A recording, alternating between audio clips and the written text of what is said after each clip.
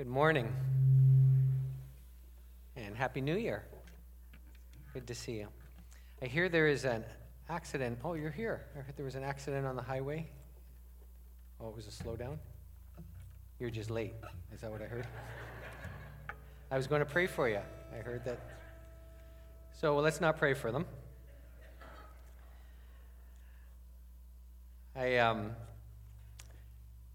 Recognizing that this, for the Arlington Woods Church family, which I'm a part of, is a year of transition.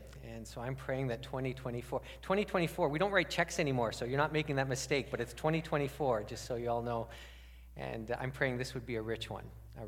We're moving from a place of health as a church family to something new, something special is what our prayer is. So I'm praying with us, we're praying together, that God would do something really special in the life of this church in 2024 and in your life, in your journey with God, towards God. I was, this summer, I was in my office, which faces the front of the street, and I heard noise outside. Carlene was gardening, but she was obviously speaking with someone, and then there was no speaking, and then the door opened, and she excitedly came in, because she's kind of like that, came excitedly into the office and said, quick, come out here. So I do what she told me to do, and I came out, and she introduced me to a French couple. And she said, "This is my husband, Cliff," because speaking louder with French people is better for her when you... And I'm French. So we started speaking, and they had docked their boat at the canal and at the locks, and were spending the night in Merrickville, and they had their bikes, and they were just going for a bike ride. They wanted to know if we had any recommendations. We had a really nice chat, the four of us. And Carlene's doing great with her French, by the way. I love, by the way, that we do that on a Sunday morning, that this is very unique. I've not experienced that anywhere else in Canada, that the church has been this intentional about doing that. So thank you for doing that. So we had this conversation. It was comfortable enough that Carlene said, "Well, why don't you come play baseball with us tonight?" We were playing, our little village has a baseball league and always looking for players or better players than what we have. And they looked athletic enough. And so she invited them, and they came. And we picked them up, and we had this really great visit, and we became Facebook friends, and we continued to be Facebook. About a month later, they invited us on their boat.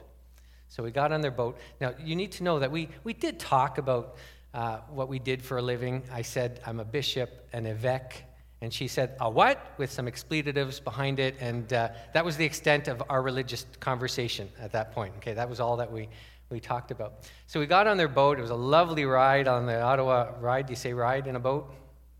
Yeah? Nice ride on a boat down the Ottawa River. And we parked. Do you park in a boat? Behind the Parliament buildings, and they served us lunch. So we had this lunch, and she said, "Okay, now, what is your religion?" she said. And so I started saying something about our faith, and she said, "No, first the Free Methodist part." So we talked about what free means and that story just a little bit, and just obviously started talking about Jesus, and we talked about Jesus, and she just tearing up in front of us, and she said, her name's Manon, his name is Manu. Try that one on, Manu and Manon. And Manon said, "I want that," she said. "I want whatever it is you're describing," she said. And so the rest of our boat ride was all about talking about prayer and what it means to have this relationship with Jesus. I don't know what this last era is going to be called. I don't know what history books are going to call it. I think McDonald's era is a good one, I heard, because it was all fast and convenient and non-complicated. We're into a new era, and I really do believe what happened here is being discovered and found out to be very empty. And I think you're going to hear a lot more people say, "I want that." If it's real, what you're describing right now, if it's really going on in your life the way you're talking about it, I want that. And I think this church is poised to be able to be bringers of what it is that Manon wants and is pursuing. So what I'd like to do right now is we're moving into this year of transition, as we're talking about a new era, as we're recognizing that I really do think the culture wants what it is that you and I have for real now. I want to pull back the curtains. You know in Wizard of Oz, you know that scene where they finally get to the wizard and Toto, they meet this, the wizard, great big head on the screen and the smoke and everything, and Toto's off to the side. Remember what he does? Pulls back the curtain, and you see this little old guy pulling levers, and it's something going on behind here that's really not.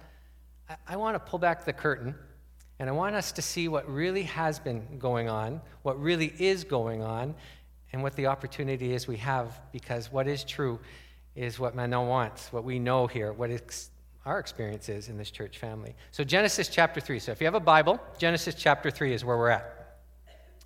Now, I want to set the scene. There's really good debate whether there were 3 characters in this original first scene or if there was just 2, the snake and Eve. I believe, because of the evidence, there's just 2 people here. This is a historical moment.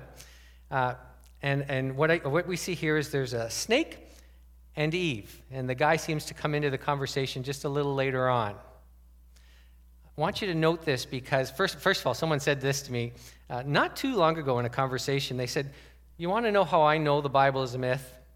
A woman has a conversation with a snake, and you guys think it's real. And she doesn't react to it, by the way. And you need to know that everything is new at the beginning of this in history.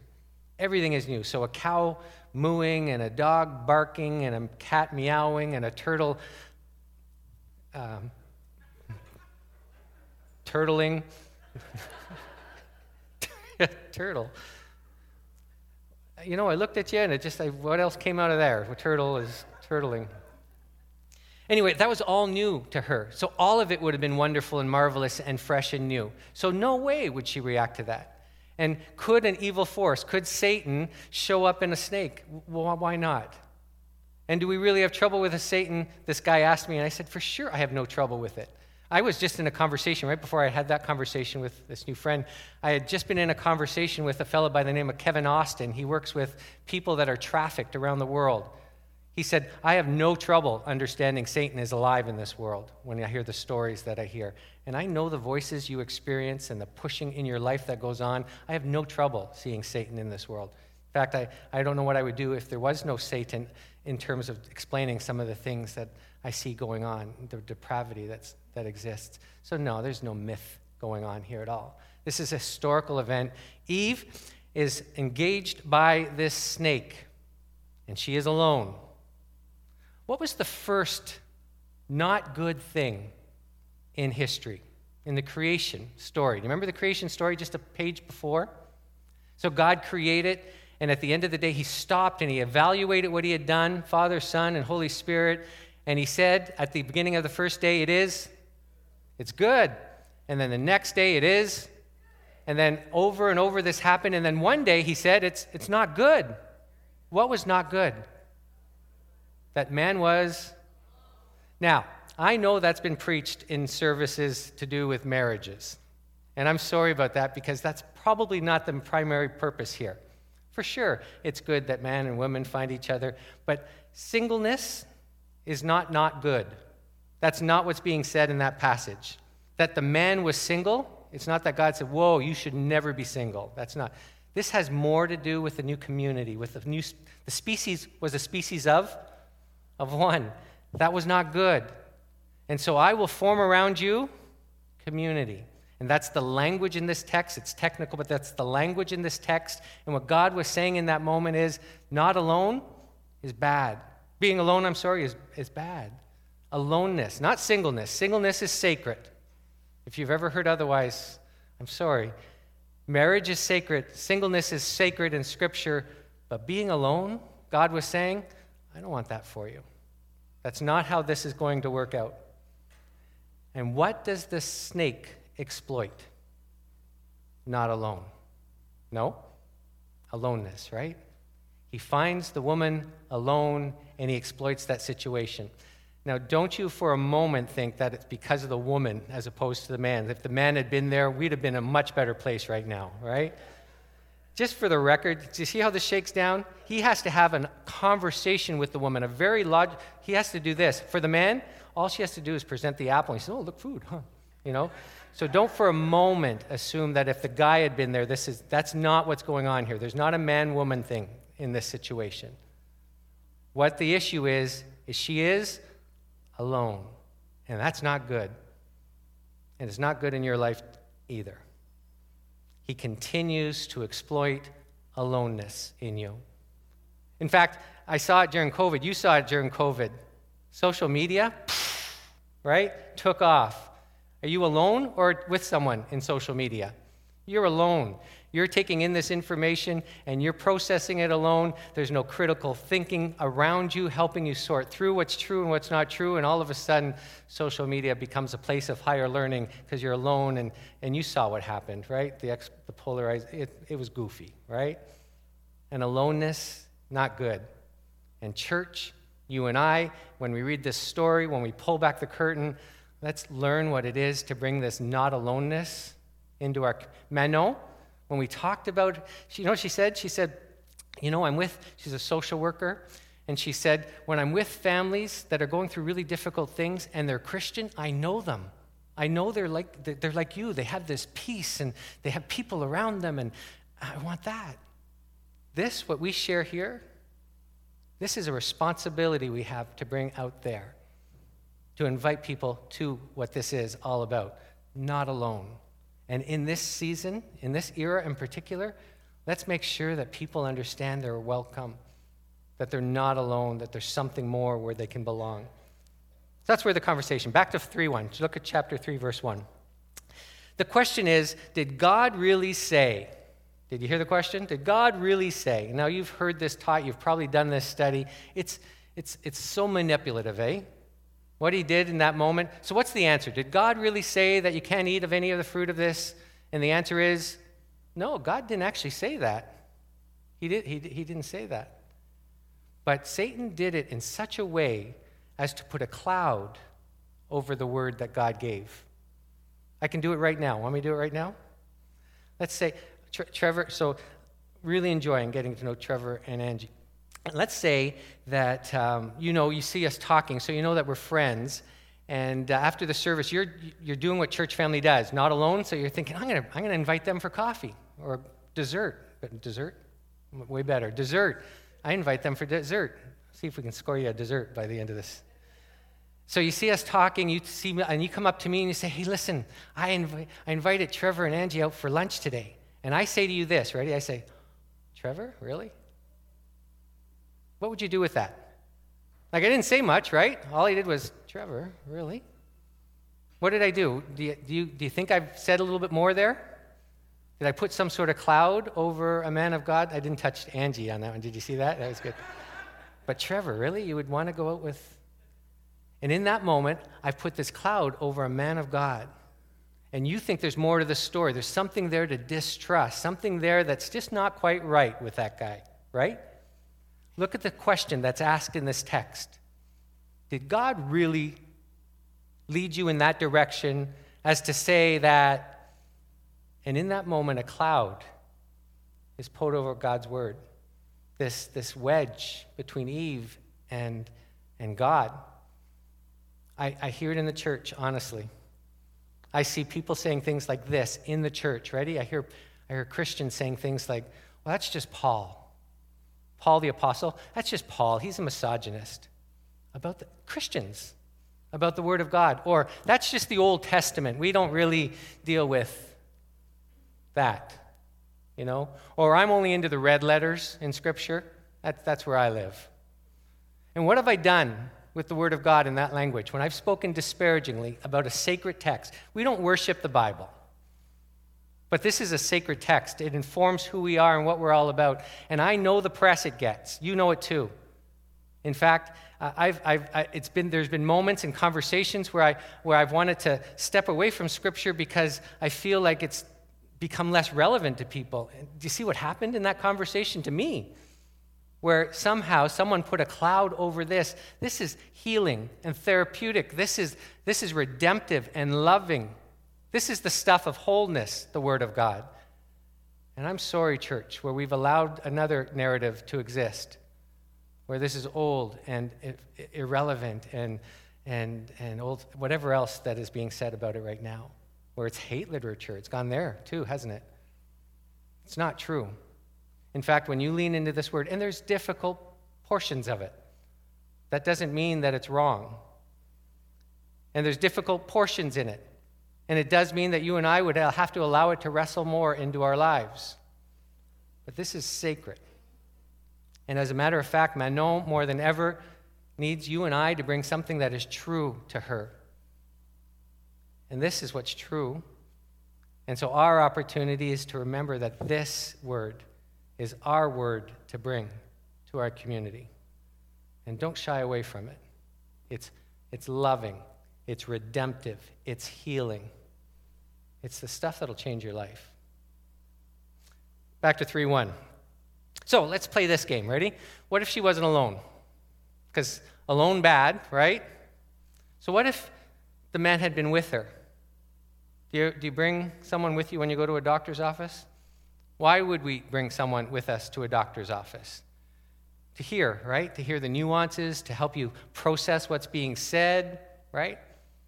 What if the man had been there? So I'm not saying man good, woman bad, he would have made everything right. I want you to hear it's in the not aloneness piece. So what if the man and woman were together? Is it possible that together they would have heard what was being said and responded, saying things like, well, actually, Snake, that's not what God said. That would have been a good answer, right? Or, Snake, where'd you get that information anyway? Like you said, did God really say, well, how'd you hear that? What would the snake's response have been to that one?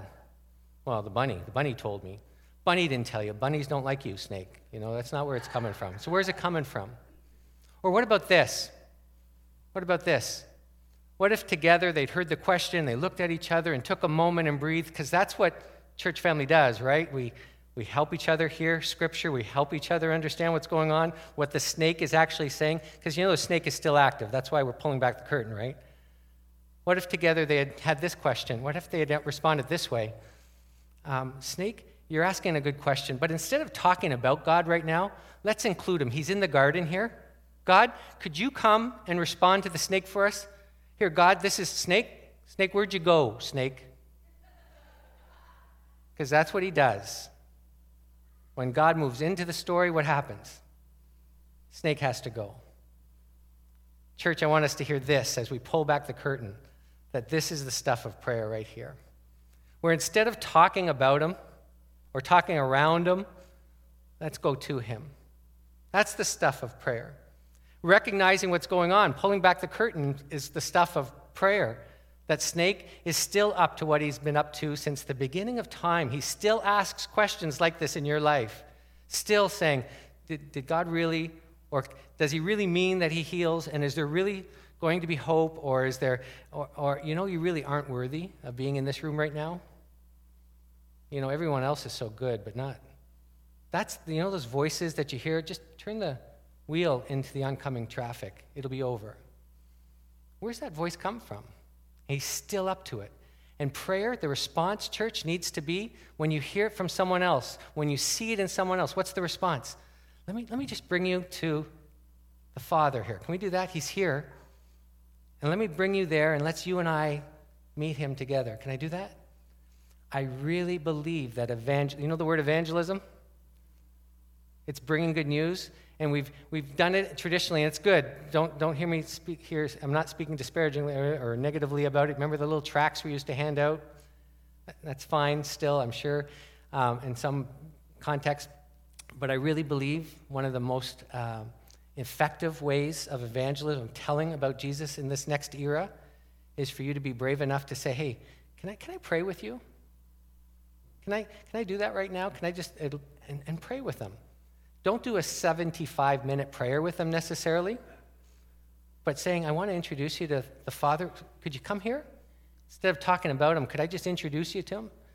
And allow God to be God and do the miraculous in that person's life by meeting that person.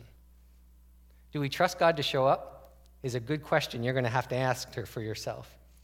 Do I trust him enough right now that if I prayed with my neighbor, God was going to show up in their life? And if your answer is, I'm not sure, then not alone, my friend. Find church family to have that conversation with. Help me get to a place where I'm comfortable with that.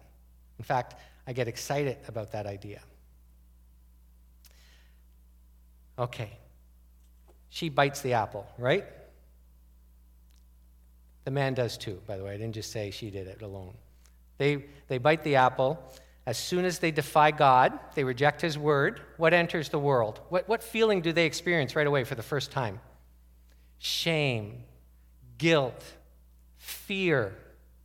When you pull back the curtain and you want to see where shame and guilt and fear comes from, it comes from everything we do that rejects God, or that doesn't include God, or that moves away from God, or that's been broken because of something that has happened between you and another person, and that puts us out of alignment with God. That's the stuff of shame and guilt and fear. That happens right at the beginning when we pull back the thing. God's response is what? When he finds out that they're not there, does he yell at them? Does he shake them out of hiding? My dad, some of you know him, he had a great big voice. When he got mad, it was a good big voice, right? Mom chased me under a bed one day because I had done something bad. My mom there, chased me with a broom under a bed one day, just in case you want to talk to her about that later. And I was hiding, and my dad came home from work, and, his big voice was, "Get out from under there," and that, it still gives me, I want to get out from under. That's the big voice. If this were a movie, you and I would be tempted to write God in with a great big voice. Get out from under hiding. But there isn't that, is there? What does God do with them being in hiding? Why are you hiding? Why aren't you naked? Why'd you get dressed? Who told you that you were naked? What did God do? Did he shame them out of hiding? Did he scare them out of hiding? He asked questions. Why did God ask questions? Did he not know where they were hiding? Did he not know who told them they were naked? Did he not know how that shook down? How come Jesus asked over 300 questions? Because he didn't know? What do questions have to do with our opportunity as church? Is there any compromise in what God did by just asking them questions? Instead of just confronting them with the truth, why questions? Because questions did what? They had to stand up and stand before God with their homemade clothes. They had never seen clothes before, by the way. So what do you think that nasty looked like, hey? Did God say, "You're wearing that in front of me"? There's no shame in this conversation at all, is there? There's God saying, "What's going on here? Tell me what you've just done. What was that the snake did? How did that conversation go? How are you feeling right now? How's that working for you, this decision to reject my word?" And then it ends up with him saying, "Well, you can't be here anymore. This garden is no longer yours in this way anymore, and this is what you've chosen." But there's no shame or fear. In fact, there's a whole lot of promise in this next stage. I'm going to be with you. You're going to be able to find me. We're going to continue to move towards a covenant. And one day, there's even a promise of a Savior. He's going to deal with the snake right in the first pages of the Bible. And I just want to hear that as a church. There's something very special in this questions and Jesus' questions. And it has to do with welcome and hospitality. No compromise in there. Jesus never compromised what it was he believed, but there was engagement with people, listening to people, inviting them to have conversation. Pretty beautiful, actually, when you think about it. So church, as we're developing what it is to be not alone, part of the story is to respond and be responsive to each other with listening, really listening. Because how does it feel to be asked a question by someone important? Like when, I don't know who you've met that's important, but let's say Tim Priddle asks you a question. That's important, right? How does it make you feel? Like Tim's asking me about wood. How would that make you feel? What's Tim been doing, right? It would make you feel special, right? It would make you feel like, Tim's listening for my opinion on this. He's hearing me. I want you to hear God asks questions. He asks you questions, and you and I are to be questioners. People that ask questions of each other, to hear each other's story, to walk them towards the Father. So what kind of church does Canada need in this season? What's it look like? Well, obviously Jesus-centered, right? That's part of our mission statement here. But it's got to be prayerful. We're going to go to the Father and go to the Father and go to the Father. As I prayed one day for a vision, a picture of what prayer is all about, I was just asking him, just help me understand the fullness of prayer, or more about prayer. I just saw a picture of ocean. It was just this ocean, a great big ocean, and I was just dipping my toes in the ocean. At this stage in my life, I'm not even at a place where I'm swimming in the ocean yet. There's just so much to what Scripture describes as our opportunity in prayer. And our church in this era, I think there's this opportunity to discover the more in prayer, because there's so much more than what it is that we're up to. And part of the prayer is understanding that Snake is active. We don't have to be preoccupied with him. We just have to pay attention to him. That's all. And when we see him active in each other's lives, let's just, curtains open, right? Let's just make sure that we're saying, hey, let's go to the Father on this one. And because where Christ is invited into the situation, where Jesus is, Satan needs to start to pack his bags. That's part of the church going forward. God's word, we need to remember, because Manon needs to hear it. This is healing. This is hopeful. This is the stuff of eternal life. This is the stuff that shapes and informs your character and your person. This is not hate. This is absolutely love. And with the twists and the turns that people have done and hurt and damaged and tried to do damage on this, you and I are the people that say that's not true at all. What goes on here is life-changing, life-giving, transforming. The church in this next season is all about inviting. In fact, you need to take that responsibility on. If this is church family, then you and I need to learn what it is not to be alone. What it is to build into that, to take the responsibility and invite Trevor and Angie out for lunch, and get to know each other that way. Do you remember in the old days when we used to have coffee together and desserts and meals after church? And remember that? Let's reignite that, because there's something really special in the meal that you and I need to remember. And this place needs to be a place of peace, where we ask questions of each other, where we really listen to each other. Not to compromise what it is that we believe. There's none of that in this story from God or in Jesus' questions.